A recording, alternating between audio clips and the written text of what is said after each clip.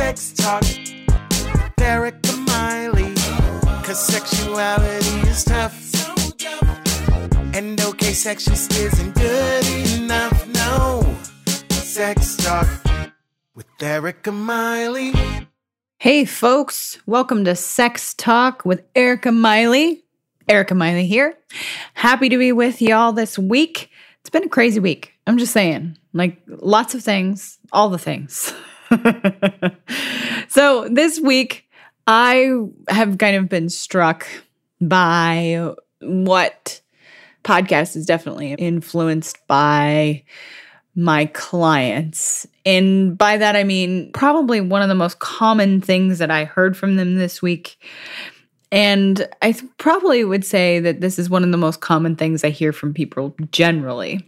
So this episode is all about sex and the negative beliefs.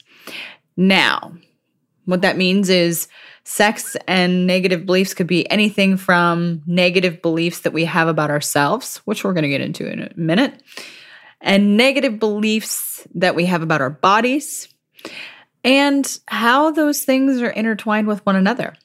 So, jumping right in. Limiting beliefs that we often have about ourselves. This is probably the thing that I hear over and over and over and over again from my clients, is that there are these continual beliefs, like negative, very, very deep held beliefs. We use a jargony term called negative core beliefs about who we are and our identity. Oftentimes, these beliefs can look like, and I'll just kind of give you some versions that I have heard, or at least general themes that I have heard. I'm not enough. I must only be the one who's ever dealt with this. Or I can't imagine anybody feels like this. It also sounds like I must be perfect.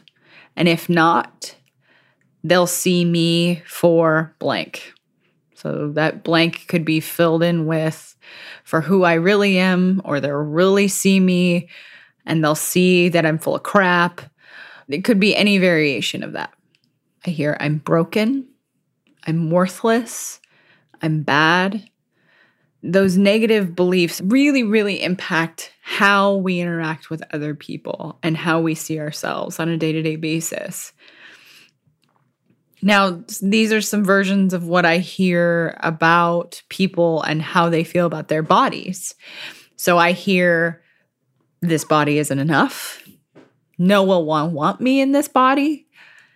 If I don't look like blank, so it could be any version of anything, then no one will want me.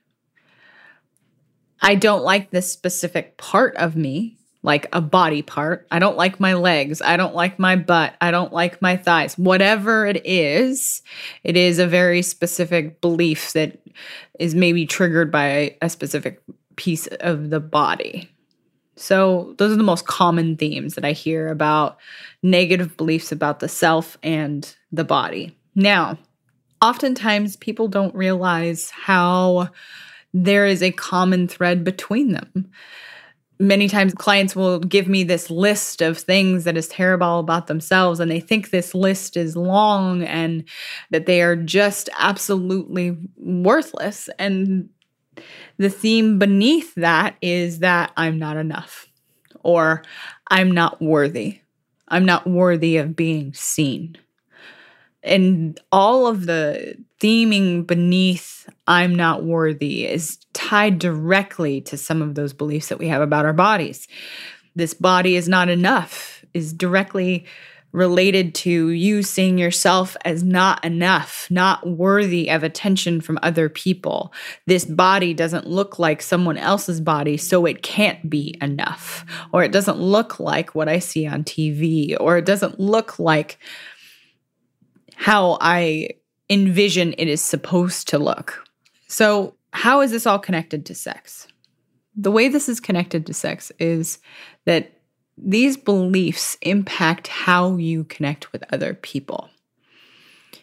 These beliefs that you have about your body impact what you're willing to do with your body. There are many, many clients who I've interacted with who didn't want to be seen with lights on or would wear things to cover up their body. And I'm not just specifically talking about female-bodied people. This issue of worthiness seems to be universal. And that's the biggest reason why I wanted to do this podcast today, is that this feeling of being not worthy of being seen is something that we all seem to struggle with.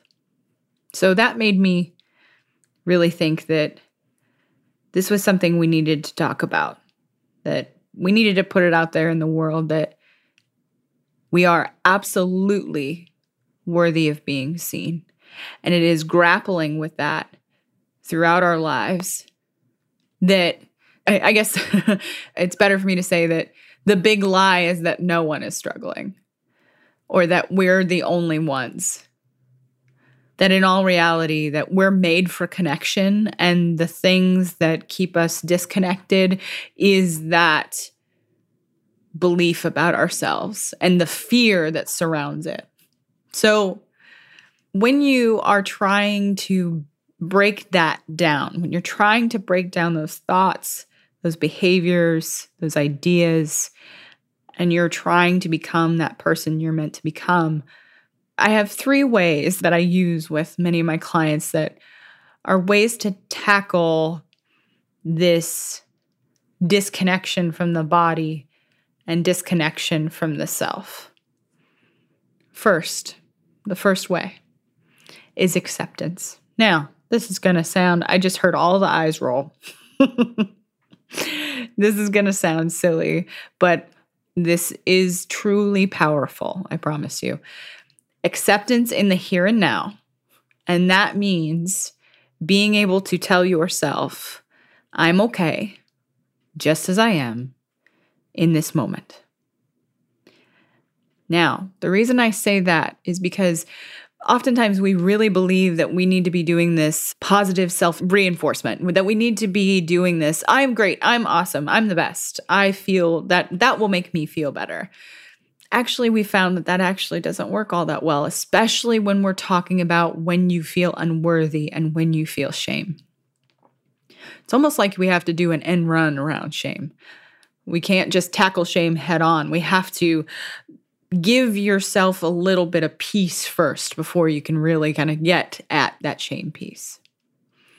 So again, I'm going to say the first way is to accept yourself right now and tell those thoughts, those negative core beliefs as they come up, I'm okay, just as I am in this moment.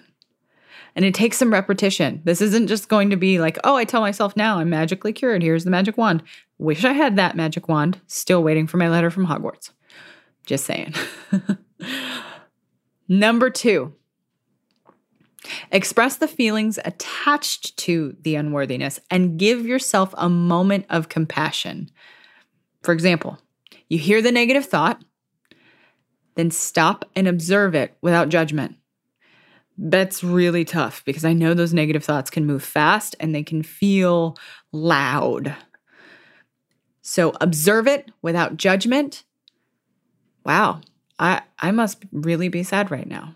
Just as an example. Here's another one.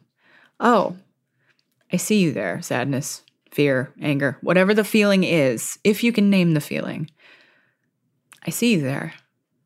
No judgment. It is the feeling. That is all. That is a very difficult thing to do because we think we have to constantly push away these thoughts. We'll get to why that is in a minute, why that doesn't work all that well. Number 3, use something absurd. So that can be, and this is going to sound silly, but I promise you that this works. Using that negative thought or that negative core belief and hearing it in your head through Donald Duck's voice, which I cannot do, so don't expect me. But hearing in your head that negative core belief through a funny voice allows you to disconnect it, allows you to create some space from that voice. Or say like you really, really like your cat or you like cats. Hearing that voice come out of your cat's mouth. The more you can personalize this, the better. This works because you're not allowing those negative thoughts attach themselves to your identity, which is incredibly important. That is the biggest reason why, like, pushing thoughts and feelings away doesn't work. It's like trying to put a garbage can over a geyser. It works for like a half a second, and then it blows right off. Pushing things away does not work. Avoidance doesn't work. But acknowledging that your mind is a machine that is made to think and learning to let these thoughts pass without judgment is a huge skill. And I know it's going to take a lot. I'm not even going to, for a minute, believe that this would be something that you'd be able to do overnight. It's something I work on with my clients a whole lot for long periods of time. So I just wanted to give you these 3 actionable ways that you could really challenge those negative beliefs that you have about your body, that you have about yourself, because those are the things that limit you from having wonderful, connected sex lives that you are hoping to have. This is one of those episodes it's hard to be like, okay, Erica, how does that work? How does that fit? How does that work with sex? This is one of the things I talk to my clients about a lot, is these negative core beliefs, because they are so inhibiting, because they so much interfere with your ability to connect to others.